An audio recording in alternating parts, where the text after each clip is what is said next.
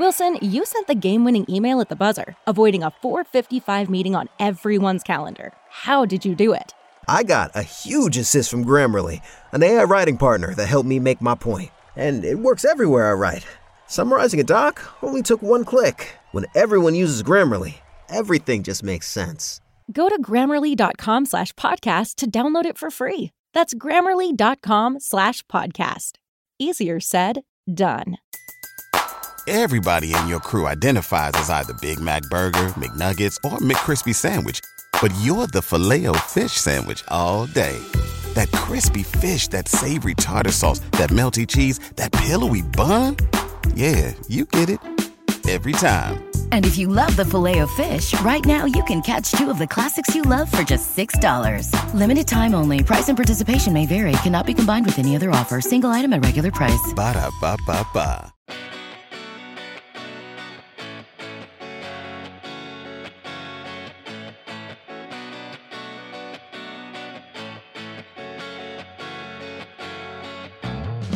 All right, welcome back to the Celtics Lab podcast. I am your host, Cameron Tiptobai. I'm with Dr. Justin Quinn and Alex Goldberg. It is Tuesday afternoon. We have had, 20 hours to bask in the glory that is a clean sweep of the Brooklyn Nets. Baby. Alex and Justin, how are you? I am on cloud nine, Cam. I am so thrilled to see this Boston Celtics team coming together, defying all of the gloom and doom that we were talking in October and November. They are looking like a real threat to make the NBA Finals right now, and they are playing at their absolute best. So I'm having a great time. Justin, how are you? I don't have too much to add to that other than I'm feeling relaxed. I'm feeling mentally, in a good place. That period of time that he was just mentioning, Alex, with regards to, kind of struggling with mental health in the midst of really awful time periods in the Celtics timeline have firmly been put behind us. And yeah, I'm excited about the second round. I'm assuming it's going to be the Bucks, but we can talk more about that. Sure. So here's a roadmap. First, we're just going to gush about the Celtics for like 20 minutes. Then we'll talk about our sponsor, betonline.ag. Then we'll talk about the Nets. How could we not? They are, you got a rubberneck when you drive past a car crash, and that was one hell of an NBA car crash. And then in the lab portion of the programming, however truncated, we will talk about the Bucks and what is to come. But I'm sure we have 5 days off. We'll podcast about that in the future. So let's keep the wheels a spinning. Let's talk about these Boston Celtics. Kevin Durant said that the Celtics were the better team and the best defense in the league. Let's start there. Let's talk about the Celtics defense, because the Celtics defense was staggering. Alex, you can talk about any individual performance, the whole system, single play. We're just celebrating, so go for it. Yeah, I think the thing that stands out is really the whole system and everybody's role in it. This Celtics defense is maybe the best I've seen, certainly in a few years, maybe since 2008. It might honestly be even better. They are playing really, really cohesively as a unit. Al Horford has been exceptional all series long on the back line. Marcus Smart, Defensive Player of the Year, has been getting into everybody. Grant Williams has been a brilliant defensive spark off the bench, and in particular did a great job on Kevin Durant last night. And the big thing that jumps out to me is that Jason Tatum, the Celtics' best player, has truly emerged as one of the handful of outright best defensive wing defenders in the NBA. And I don't think that's an exaggeration. The level that he played Kevin Durant to was really exceptional. It was bordering on Kawhi Leonard level defensive efficiency. And I've just been really, really impressed with how he's taken a leadership role in this defense. To KD's comment that the Celtics are a better team, the evidence is pretty clear. After game one, which was a, razor thin margin of victory for the Celtics, it felt like they were pretty firmly in control of this series, even in moments where Brooklyn was winning or where they were, closing in on a victory or closing in on overtaking the Celtics. It never really felt like the Celtics lost control of the series after that moment. And collectively, I just don't think I've ever seen a team shut down Kevin Durant as effectively as the Celtics did. They made every single decision, every single shot, every single thought that he had on that court a really difficult moment. And you could see it. I mean, he was just making like uncharacteristic turnovers, getting to weird spots on the floor that he was visibly uncomfortable with. He wasn't in any sort of flow or rhythm. Even last night when he played probably his best game of the series, it felt uncomfortable. It felt forced. Kyrie Irving was nearly absent after that explosive game one where he had 39 points. The Celtics effectively took him out of the series. I would counter. I think, well, we'll get to this. I think he took himself out of, like, yes, to take nothing away from the Celtics defense, but I think he took himself out of the series, which is something I want to talk about in terms of the Celtics defense. Sorry to cut you off. Maybe. I don't know. I think the Celtics defense really is onto something special. And there were flashes. You could both be right, though, because I feel they baited Kyrie, the Celtics defense, into performing the way that he did. But I digress. It's possible, and we'll definitely hash that out. But I just think the level that the defense is operating on right now, obviously, there were a lot of matchup advantages that they had, right? The Brooklyn Nets do not have the size to compete with the Celtics front court. Daniel Tice and Al Horford were cleaning up on the glass, and the Nets have a lot of dudes that are themselves not particularly great defenders. And over the course of a 48-minute game and this playoff series, the fact that they can be punished so relentlessly on their own defensive terms makes it much harder for them to engage at the highest possible level offensively. But let's not make any mistake here. The Brooklyn Nets, despite all of the flaws and all of the drama around them, came into this series as one of the best offensive teams in the NBA, period. They were playing a really good brand of basketball heading into the playoffs. And the Celtics sucked the life out of them. I mean, they completely took the air out of that team, and in a pretty dominant fashion, and in a way that has me really optimistic heading into their next round. Justin, pick up the thread. Individual performances, system performances, individual plays, same prompt.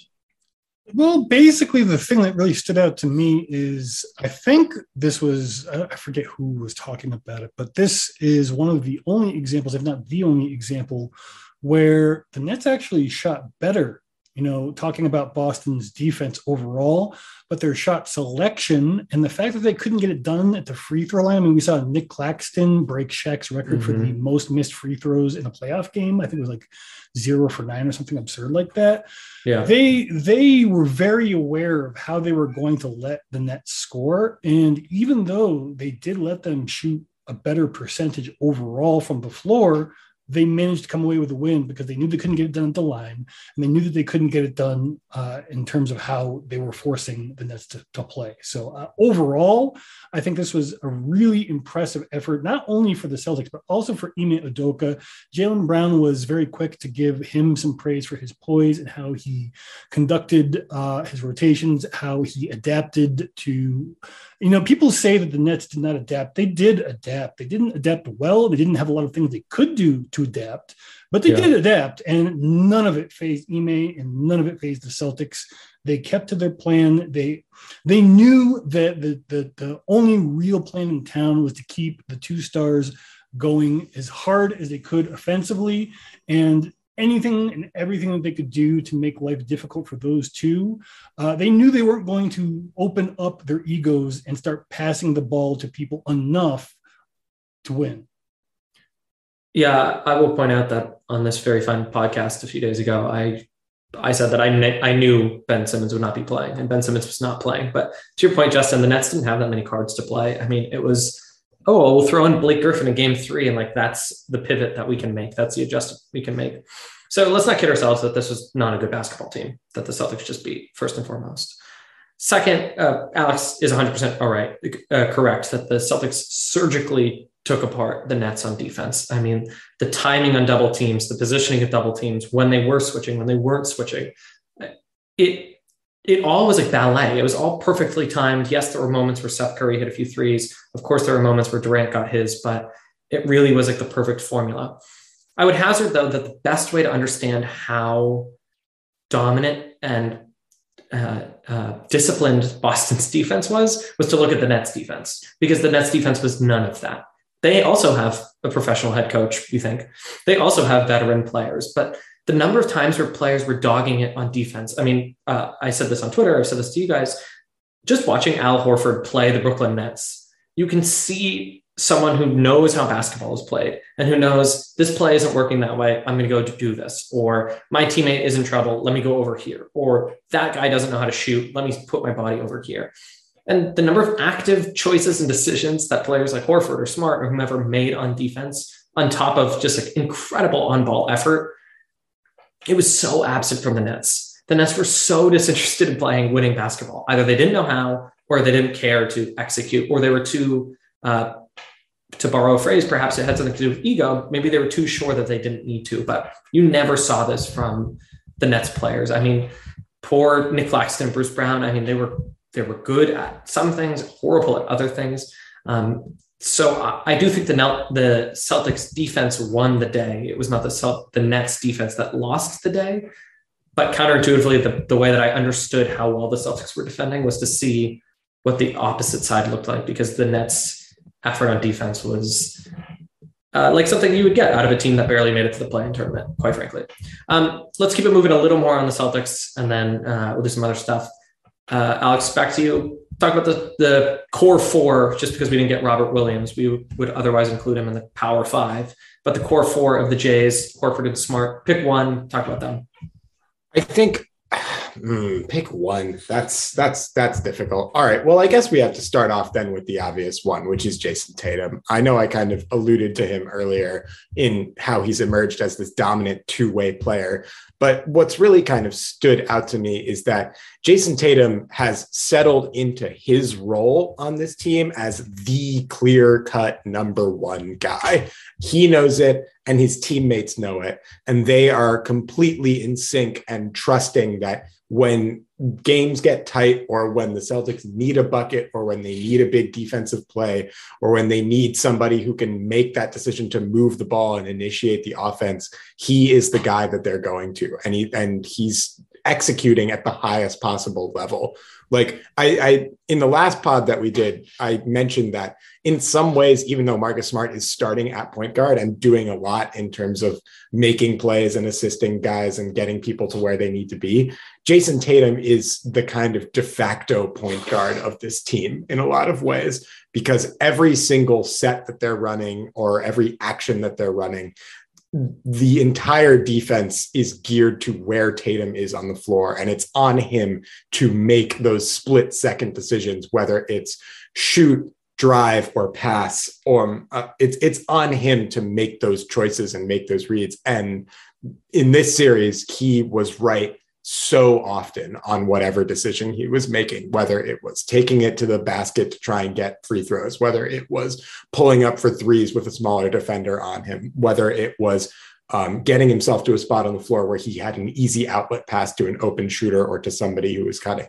Just seemed like on offense, every single decision that this guy was making was the right choice. And then defensively, he took it personally. He said, I am going to guard Kevin Durant. I'm going to be the primary defender on this guy, and I'm going to make his life really, really, really difficult. He was contesting shots. He was getting into his airspace. He wasn't giving ground or allowing KD to get to any spot on the floor where he felt comfortable. Like, this guy took it personally on the defensive end. And I think the rest of his teammates seeing that Tatum, the kind of de facto superstar, the guy who, if there's anybody who has the ability to genuinely make an excuse and say, hey, given the offensive load that I'm carrying, I'm going to need to take a couple of plays off on defense. If there's anybody on this team who has that excuse, it is Jason Tatum. And he didn't make that excuse. He said, no, I'm going to lock in on the best player on the other team whenever they need me to do that.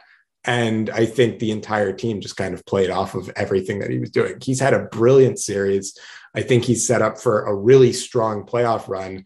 And by the end of this, I think we're going to need to really reevaluate like who are the top 5, 6 guys in the league, because I don't think you can have that conversation without Jason Tatum. I will point out that we've been steady on this podcast. We've pointed out that he was top 5 or 6 in fourth quarter scoring all season long, top 5 or 6 in jersey sales all season long, top 5 or 6 in MVP voting. So we've had it steady that he's that guy. I mean, he's only 24, but he is in that same class of Kawhi, LeBron, Durant, Giannis. We'll talk about how Giannis plays basketball and why that's a problem. But I say Celtics Lab points to Celtics Lab. We had this right. We didn't dog this guy as much as maybe other people did. And other people can reevaluate all you want, but we've known. All right, Justin. Next from the core 4, you can have Smart, you can have Horford, or you can have Brown. Well, I'll use Brown as an example, but this really applies to a lot of these players. And what I'm referring to here is just this undercurrent, and it was very muted, but it was definitely there, of why isn't Jalen doing more, right? People pointed to the fact that his numbers aren't quite what they were during the regular season, and that he would sometimes seem to kind of fade in and out a little bit, not to the degree that, in the first half of the season that created problems, but he wasn't necessarily taking over games offensively in the way that we know that he can. Now, I want to address that little subcurrent and say that is actually exactly what we wanted from Jalen. And we could say the same thing about Marcus Smart. His scoring is way down. You can even say this about Daniel Tice, who is not, included in our core 4 group. Maybe we should. The war on Tice used to be something that we, kind of laughingly pointed to, but like begrudgingly accepted. And now it's kind of important that he is absorbing fouls while also creating this competent level of play that maybe isn't good enough for a starter under normal circumstances, under optimal circumstances, I will say. But the confidence in his shot, even if it's a little overrated at this point in time, is back in the way that it wasn't in his last season in Boston before he was traded away. And the ability for this team up and down the roster, just using Jalen as an example, to trust each other to pick up the offense or to move the ball when the best abilities of a particular player are taken away by the opposing team, is as crucial as to anything that Tatum does in superstar scoring mode. Also, not trying to take it over when you don't have the game in rhythm has been a really key part of how the offense has continued to function, even as, and this hasn't been given enough credit, but they have done a pretty good job, the Nets, of taking away some of at least Jalen and Jason's more favored ways of scoring as much as they possibly could anyway. I will point out that I think the criticism of Jaylen Brown is common, but probably not valid. If you account for garbage time, he was 5th, so far he's 5th in fourth quarter scoring in the first round of the playoffs. So he's shown up. I mean, that stretch where Jason Tatum is on the bench, and we'll talk about that ridiculous foul call. I'm sure Celtics fans hold their breath a little bit, but there were times where Tatum was on the pine or Brown started the fourth quarter hot, and he really set the tone for what the Celtics could do in the fourth. We could do a spin-off podcast on what Al Horford is doing. Maybe he's vegan also. Like, I don't understand how he's turned the clock back so well. I want to talk about Al Horford is not vegan. Al Horford is a big fan of grilling meats and other proteins. That's true. Just also, to be clear. Also the chocolate milk. I want to talk about Marcus Smart, who let's not beat a dead horse. He was the point guard all along. Anyone who's listening to this podcast knows the narrative, but let's punctuate it with some stats. He averaged 7 assists this series. That's the most in his career for a playoff series by a comfortable margin, and had a 3-to-1 assist to turnover ratio on top of pretty steady scoring. I mean, his 3-point shooting is streaky, but about average for the Marcus Smart experience. I'm on Basketball Reference, and there are some series where, boy, oh boy, did Marcus Smart just Thank goodness that version of Marcus Smart didn't show up. But anyways, you have a player that the defense, incredible. I don't understand how he doesn't break teeth and bones and twist ankles of his own all the time, because he's constantly on the floor. He's constantly in the stands. He's just a menace on defense. But on offense, the composure was there. Everything that we worried about or overlooked was completely overblown. I mean, he played as well point guard for a team, Alex, to your point, where the primary guy is Jason Tatum. He's the point forward. You don't need necessarily Chris Paul to set the table anymore. You have that kind of super duper star who really should just have the ball in their hands the whole time. But they do need something of a point guard, and Marcus Smart was exactly that. I mean, in this closeout game, I think he had 1 turnover, something like that. 11 assists too.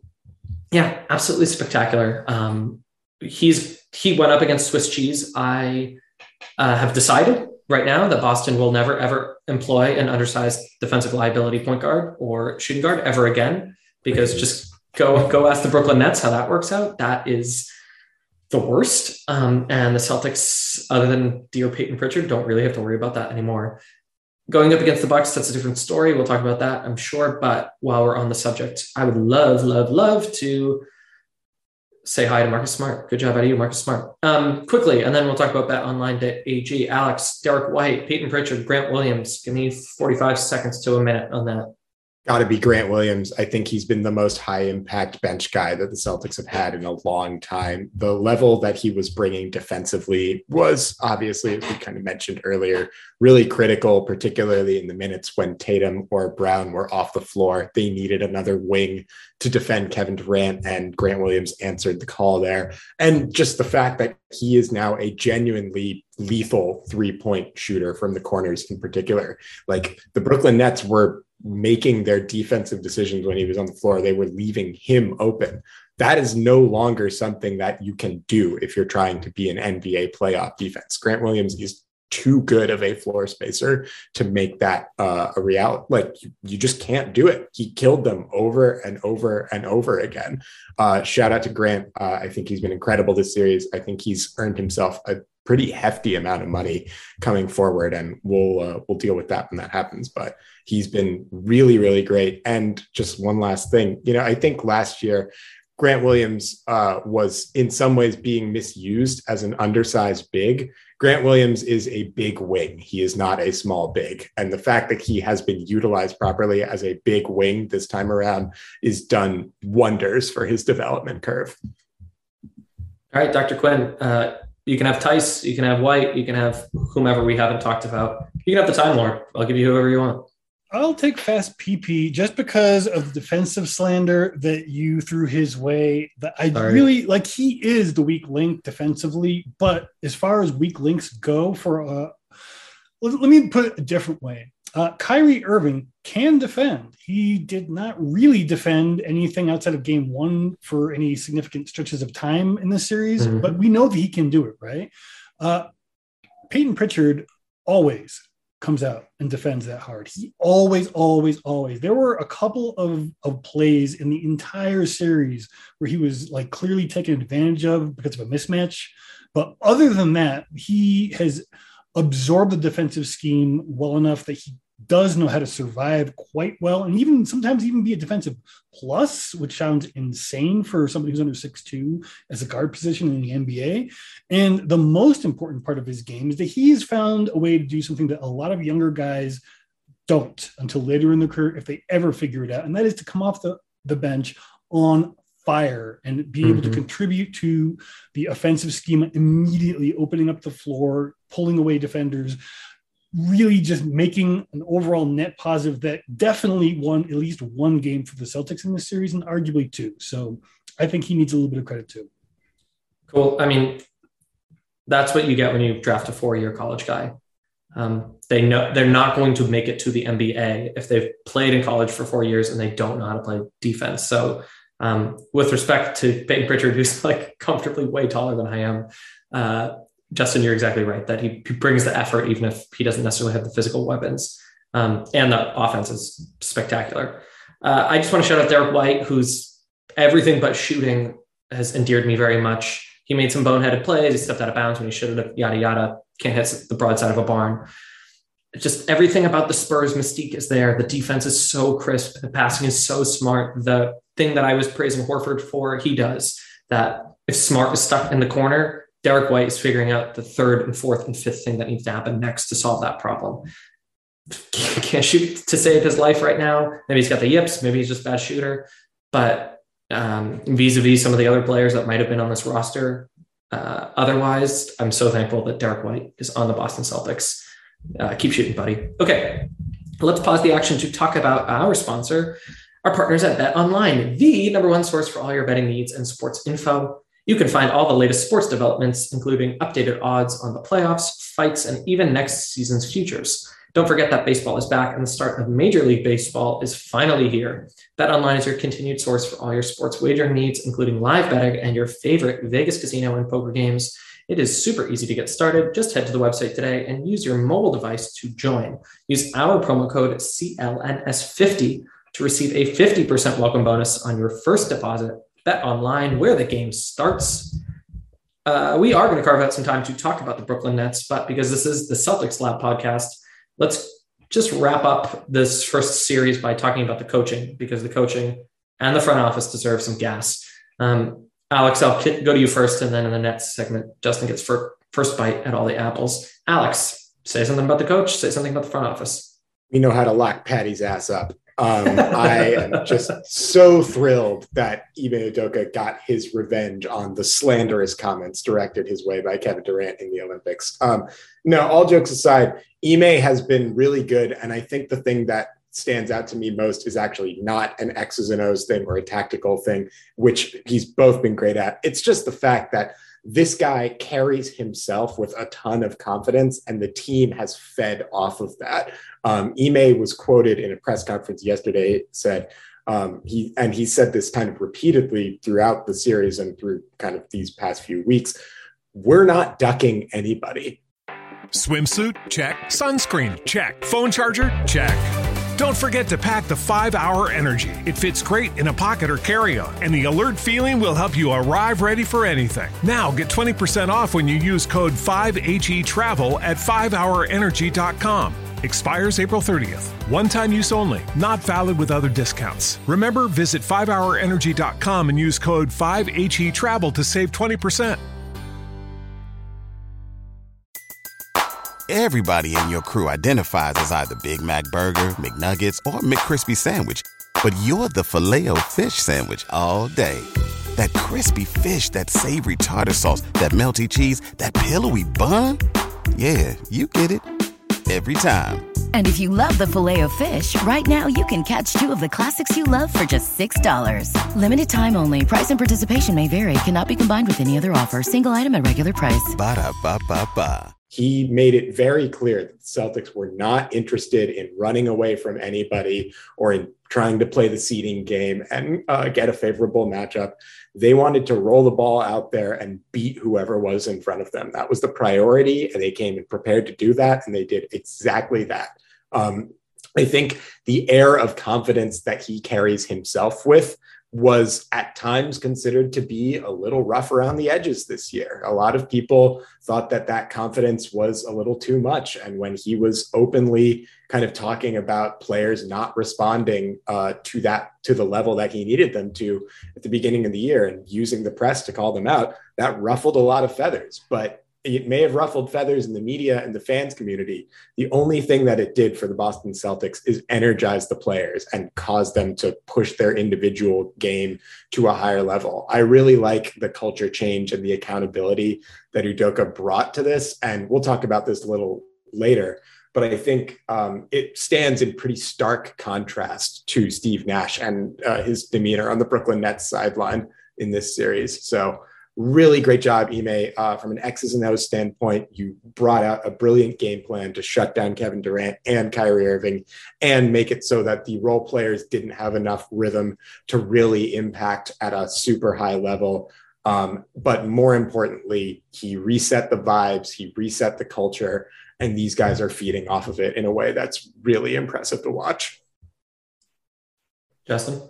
I'm going to focus more on Brad. I won't do the eternal victory lap for him doing all of the things that I wanted more or less the Celtics to have done this season. Apart from, I will bring up that even the much maligned Daniel Tice makes too much money. Why did they bring him back?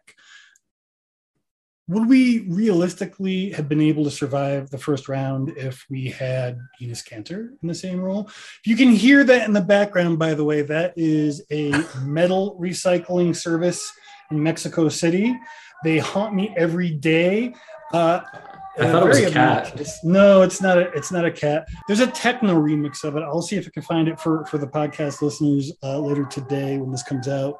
It's pretty obnoxious. I apologize for anyone who's listening. It's just Justin, part of life. If it's any consolation to you, Enes Kanter being on this team for a playoff series against Kevin Durant would haunt me every day, and the thought is haunting me every day. So exactly. So I mean, we have to give Brad flowers for that, but there's also been some discussion about other aspects that we should be taking into consideration, which is not giving up on large chunks of the players who are still on this team, particularly some of the younger players on this team, particularly splitting up the Jays when everyone was chattering about it, but even down to people like Peyton Pritchard. I want us to be more patient with other people like Aaron Nesmith when they finally do have an opportunity to get mixed in and actually get some playing time. I think we need to be a little bit more open-minded about what Brad can do as a general manager, as a president of basketball operations with this team, just because of the fact that now he has shown us he is not an idiot. You know, he is not just some guy they put in that position so they could save money as that narrative was going, and really should be seen, at least so far, for what he has done with this team in such a short amount of time, as one of the better team presidents in the league. And just to tack on one more thing to that, if people are excited about the possibility of what the Celtics young players look like next year, you have no idea what's coming in Johan Begarin. That guy, look forward to that guy. I'm looking forward to never pronouncing his name correctly. I will just add that I think Brad Stevens, it makes sense that he's good at the things that he has been good at in Boston because of what he did at Butler, that he took pennies and turned them into dollars in mid-major players. And he scouted talent in a way that was well above his weight class. And so that makes sense to me that in the mid-20 teens, he turned what should have been lottery teams into Eastern Conference finalists. And he turned a weird roster into a streamlined roster. That makes sense to me. But Alex, to your point, Ime Udoka is the perfect coach for this moment. Yes, he's a rookie head coach. Yes, the Celtics could get swept in the next round. But the accountability, the toughness, and the time that he has put in, I think maybe it was the Hoop Collective, they were talking about Ime Udoka has been going up against Kevin Durant for a decade. He knows exactly what Kevin Durant wants to do. With respect to Brad Stevens, having a former player who's played in the modern NBA and who understands what a modern NBA player needs in terms of guidance and accountability, I think that logical next step was there. And I think it really came clean out in the end. I mean, it was very obvious that the Celtics bought into the defensive system. They bought into what the hierarchy on offense looked like and what that passing regiment looked like. So, man, I mean, we could probably gawk for the next 5 days if we needed to about what we just saw. But let's pause. We're going to talk about the Nets, and then presumably we're going to talk about the Bucks. It's Tuesday afternoon. We can't confirm that they're going to play the Bucks, but they're probably going to play the Bucks. If you made it this far in the podcast, please consider rating and reviewing us on iTunes or Spotify. It makes a huge difference to content creators. Anyways, let's eulogize the Nets for a little bit, and I'm just going to sip my tea for a moment to make it clear how we feel about the Brooklyn Nets. Dibs on a little bit of Kyrie, but Justin, you get to go first. Talk about Nash, talk about Durant, talk about Claxton, whatever you want about the Nets. You could talk about Kyrie too, but Dr. Quinn. What are they going to do now? That's the thing that is fascinating me. You made this analogy of rubbernecking at an accident, and I would be very, you know me, like I don't like the opportunity of talent leaving NBA roster. If someone was ever stupid enough to put me in charge of an NBA organization, I am always going to be super aggressive trying to preserve high-level talent on the roster. What do you do to do that? Even if you did take my perspective, like I would love to move off of Kyrie. I would probably want to move off of KD just because I don't think he's as dinged up as some people assume he is in terms of like the permanent ability of him to play basketball. But it's clear he can't be the guy who's going to like be like a LeBron-like figure who's just going to put the team on his back and drag them through the end of the regular season into the playoffs and then win. It's already past that for him. So if you do want to do this with him moving forward, you have to kind of keep him in bubble wrap throughout the rest of the regular season so he's nice and fresh for the postseason. And with that in mind, you know, you can't, I don't think, move Kyrie without pissing off KD. You can't really move KD too easily without upsetting the balance of you to build around Kyrie. And if you do keep Kyrie, you have to give him $250 million, most likely, or very close to it. Maybe you could find a way to work in some clauses about availability based on what's happened so far this season. But apart from that, it's a really horrible situation to be in for an organization. And I don't feel any happiness in my heart for our friends who are Brooklyn Nets fans who had to go through exactly what we went through with the Kyrie experience and realistically ending in a worse position, because at least the Celtics had a core that was left that they could move on from. And I just don't see how they do that with the Nets. Well, Justin, the obvious answer is that they give a max deal to Bruce Brown, who's the Nets' best player in this series, aside from Kevin Durant.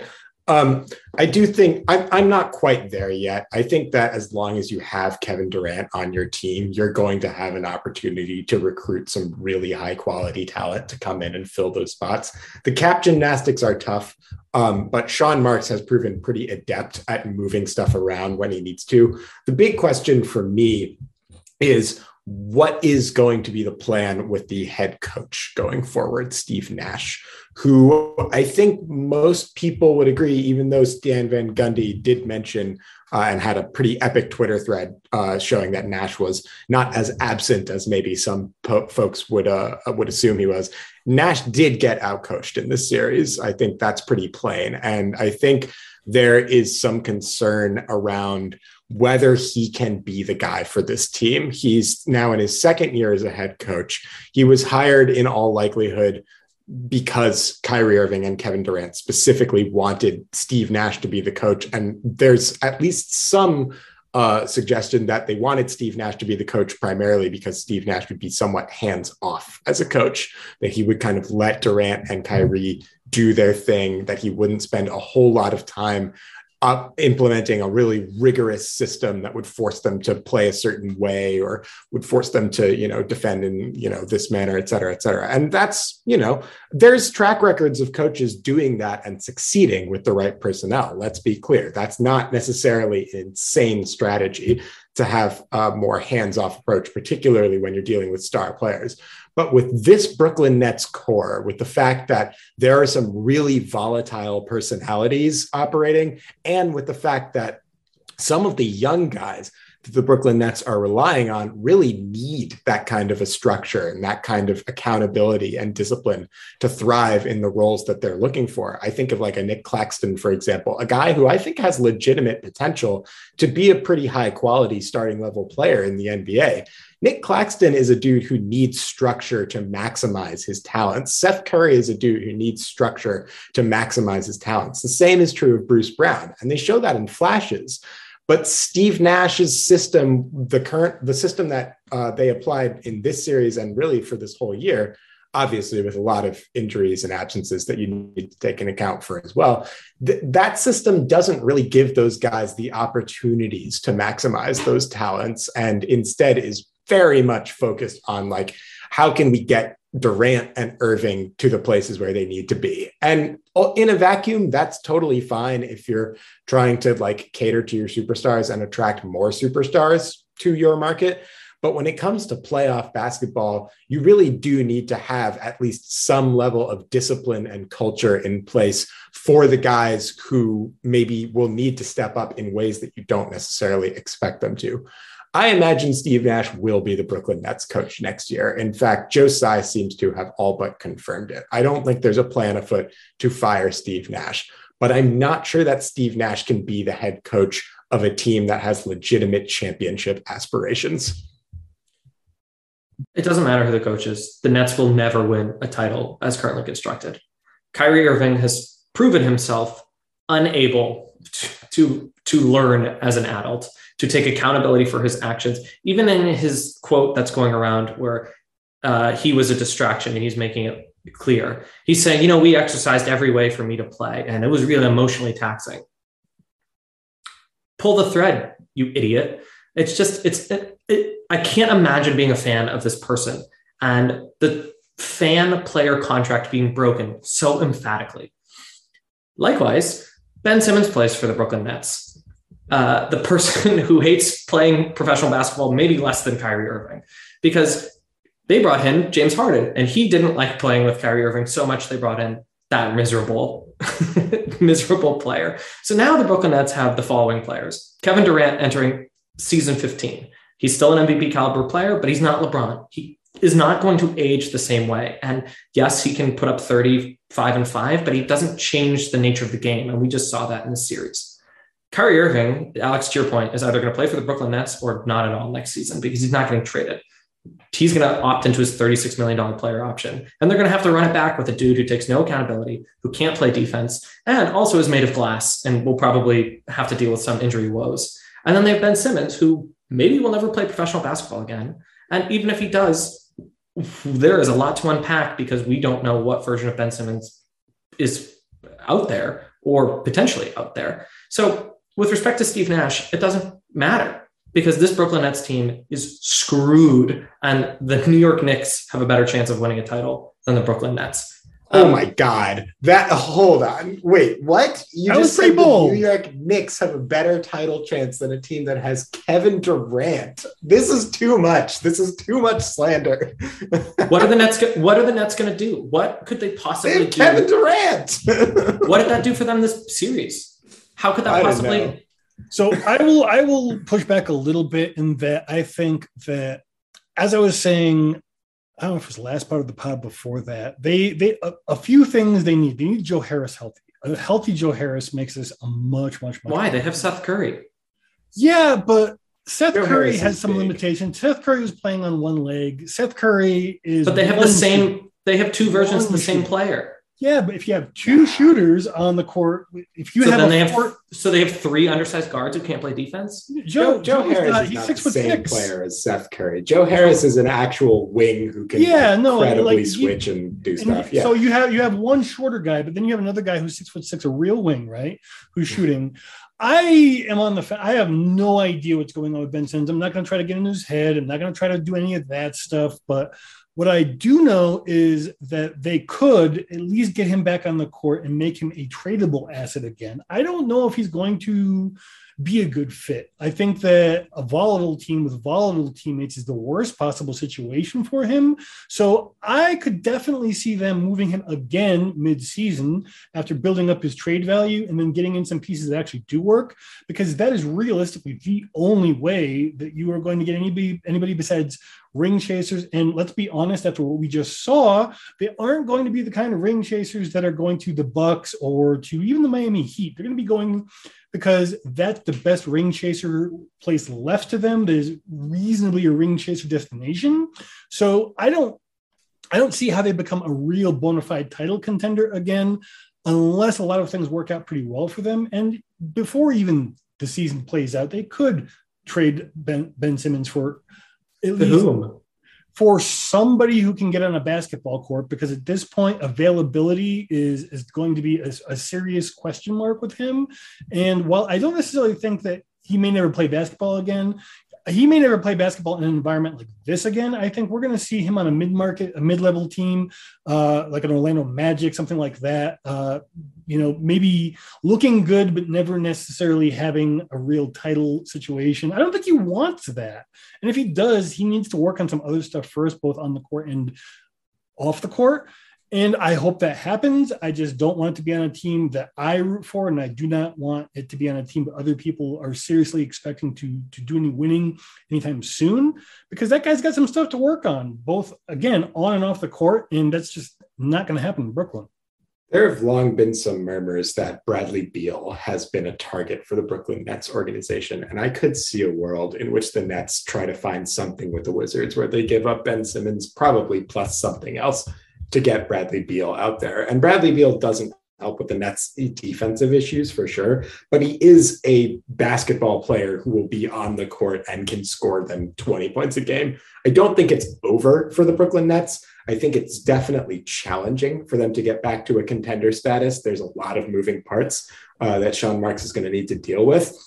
But I would just like to point out that the Brooklyn Nets were a 1 seed until Kevin Durant got hurt this year. Like, they were playing at that level. And I think it's reasonable to think that while it's not likely that Kevin Durant can give you 82 games again, there's definitely a chance that Kevin Durant will be able to give you 60 games again, or 65 games. And if Kevin Durant can give you that, then I think just by virtue of how talented this guy is, the Brooklyn Nets are going to be in the mix for a relatively high seed in the Eastern Conference. They have a lot of moves to make, but as long as you have a bona fide locked in top 6 kind of player, that's always going to help your chances no matter what. So I'm not ready to pour complete dirt on them. I don't think that they are an immediate title contender heading into next year for sure, but there's moves they can make. Bringing back Kyrie Irving would be an absolute disaster, and it's the only thing that is going to happen. So they're stuck with that dude. They're about to pay him $250 million to go be galaxy brain jackass.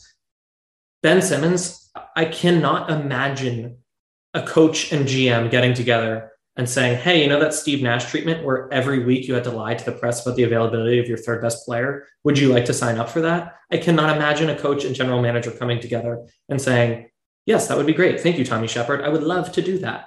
They're the 2 most poisonous people in the NBA right now, and I can't imagine them getting back real value for that. You want to bring in Bradley Beal, the 4th worst defender in the NBA? Great. He and Kyrie Irving are going to be a hell of a backcourt. I'm sure that that's going to win titles. This team's screwed. It was bad management. It was selfish players making dumb call after dumb call. Look what happened to the Lakers. 2 of the NBA's richest, most premier franchises, and their players who should not have been made general managers got to serve as general manager, and they screwed the pooch. And this is the Celtics Lab podcast, so we can move on. But I love it. I love how unhinged Cam is right now. This is great. It's bad for basketball. It's so upsetting. All right, let's close out. We got about 10 more minutes before we got to wrap up. We can make the assumption with respect to the Chicago Bulls that the Milwaukee Bucks are going to advance, barring a disaster. And to that end, they will play the Boston Celtics because of how the conference bracket looks in the East. So we will, I'm sure, in the next few days, do a full-fledged podcast on what that matchup might look like. But let's do rapid thoughts on a Celtics-Bucks matchup. And I would like the first bite at this apple. Everything that the Celtics did against Kevin Durant was beautiful. Again, I likened it to ballet. It won't work in the same way against Giannis. The way that person puts himself on the court, where he likes to catch the ball, how quickly he can get from 20 feet from the basket to 0 feet to the basket is very different than Kevin Durant. I believe strongly in Grant Williams and Jason Tatum's ability to stay in front of Giannis as well as anyone might. But this is going to put enormous pressure on Rob Williams and Al Horford and Daniel Tyson's 6 fouls in a different way. Yes, as long as Chris Middleton is hurt, the Celtics have, unfortunately, a roster advantage. And I say unfortunately because the integrity of the matchup is compromised. But the dude who scored 50 points in a closeout game in the NBA Finals gets the first and last word. So as excited as I am to have watched the Boston Celtics just destroy Kevin Durant, Hurricane Giannis is coming. All right, Alex, Justin, whoever goes first. Off you go. Yeah, so Giannis is a very different matchup for exactly the reasons that you just threw out there. And the one thing about Giannis is that he's going to bring it at both ends every night. There's basically nothing that the Celtics can do to stop Giannis when he's rolling. He is that good. What the Celtics can do in this matchup, and I think they might be able to do even more so than they did against Brooklyn, is really punish Milwaukee's bench and role players.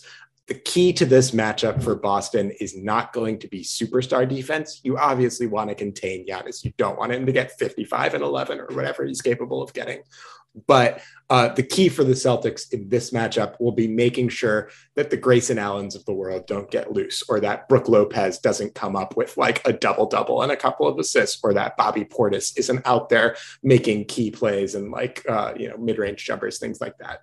If the Celtics want to win this series, they're going to have to defend this team very differently than they did in Brooklyn, something that I think they can do, but it will require really choking off the role players. And in particular, I think one area that they really need to look into is making Jrue Holiday a jump shooter. Jrue Holiday is a really good basketball player. He proved that last year in his finals run. I've been a Jrue Holiday fan for a really long time. If there's one weakness that Jrue Holiday has, it's that he is not a particularly great jump shooter. So the Celtics are going to need to pack the paint, force the ball into Holiday's hands in late clock situations, and then they're going to need to be able to sprint out and defend the corners, particularly when Grayson Allen, Pat Connaughton, and Bobby Portis are there.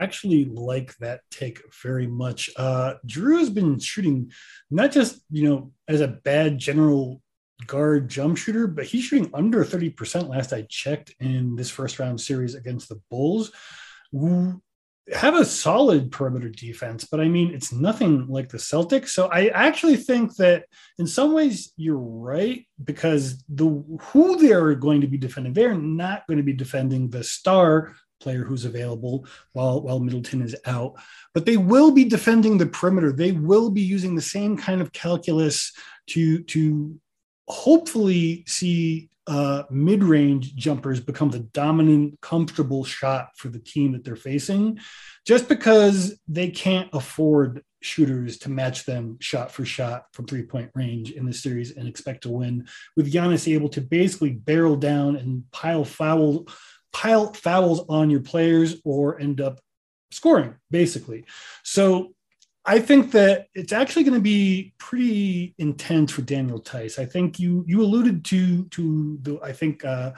a new front on the war on Theis, where he is going to become more of a Giannis foul absorber than anything. If he does more than that, that's great. I would love to see him sinking outside shots. I would love to see him passing the ball, sealing off screens, all that stuff. But I think more than anything else, he is going to be a warm body with 6 fouls. And to that end, I think we may actually see a Sam Hauser appearance, because he's got size. He's shown he can defend well enough to kind of stay in front of Giannis and at least absorb a couple of fouls also, while being able to shoot, which could be pretty interesting. Alex. There's just one thing I want to jump in. Whereas in this previous series, the Celtics swept the Brooklyn Nets, but all of those games were relatively close, even till the end. I think this series is going to be way more volatile. I think you're going to see blowouts on both sides. I think there's going to be games where the Celtics hit their rhythm on offense. The Bucks' smaller wing defenders can't do anything to stop them, and they can hang 130. And there's going to be games where Giannis is just too much to contain. I have this one. I'll save my prediction for a later date, but I think that you could see much more variance in terms of how the games go than in this previous series, where they were relatively consistent. All right, that's a good enough tease for me. Last season, Joe Harris was 127th in defensive wins above replacement player, so whatever that's worth. We'll be coming back soon enough to preview this Bucks series, and again, with great respect to the Chicago Bulls, we think it's the Bucks. But whatever happens next for the Celtics, we have you covered at Celtics Lab. Make sure to like and subscribe so you never miss an episode. Check us out on Twitter and all of that jazz. We will talk to you soon. Bye-bye.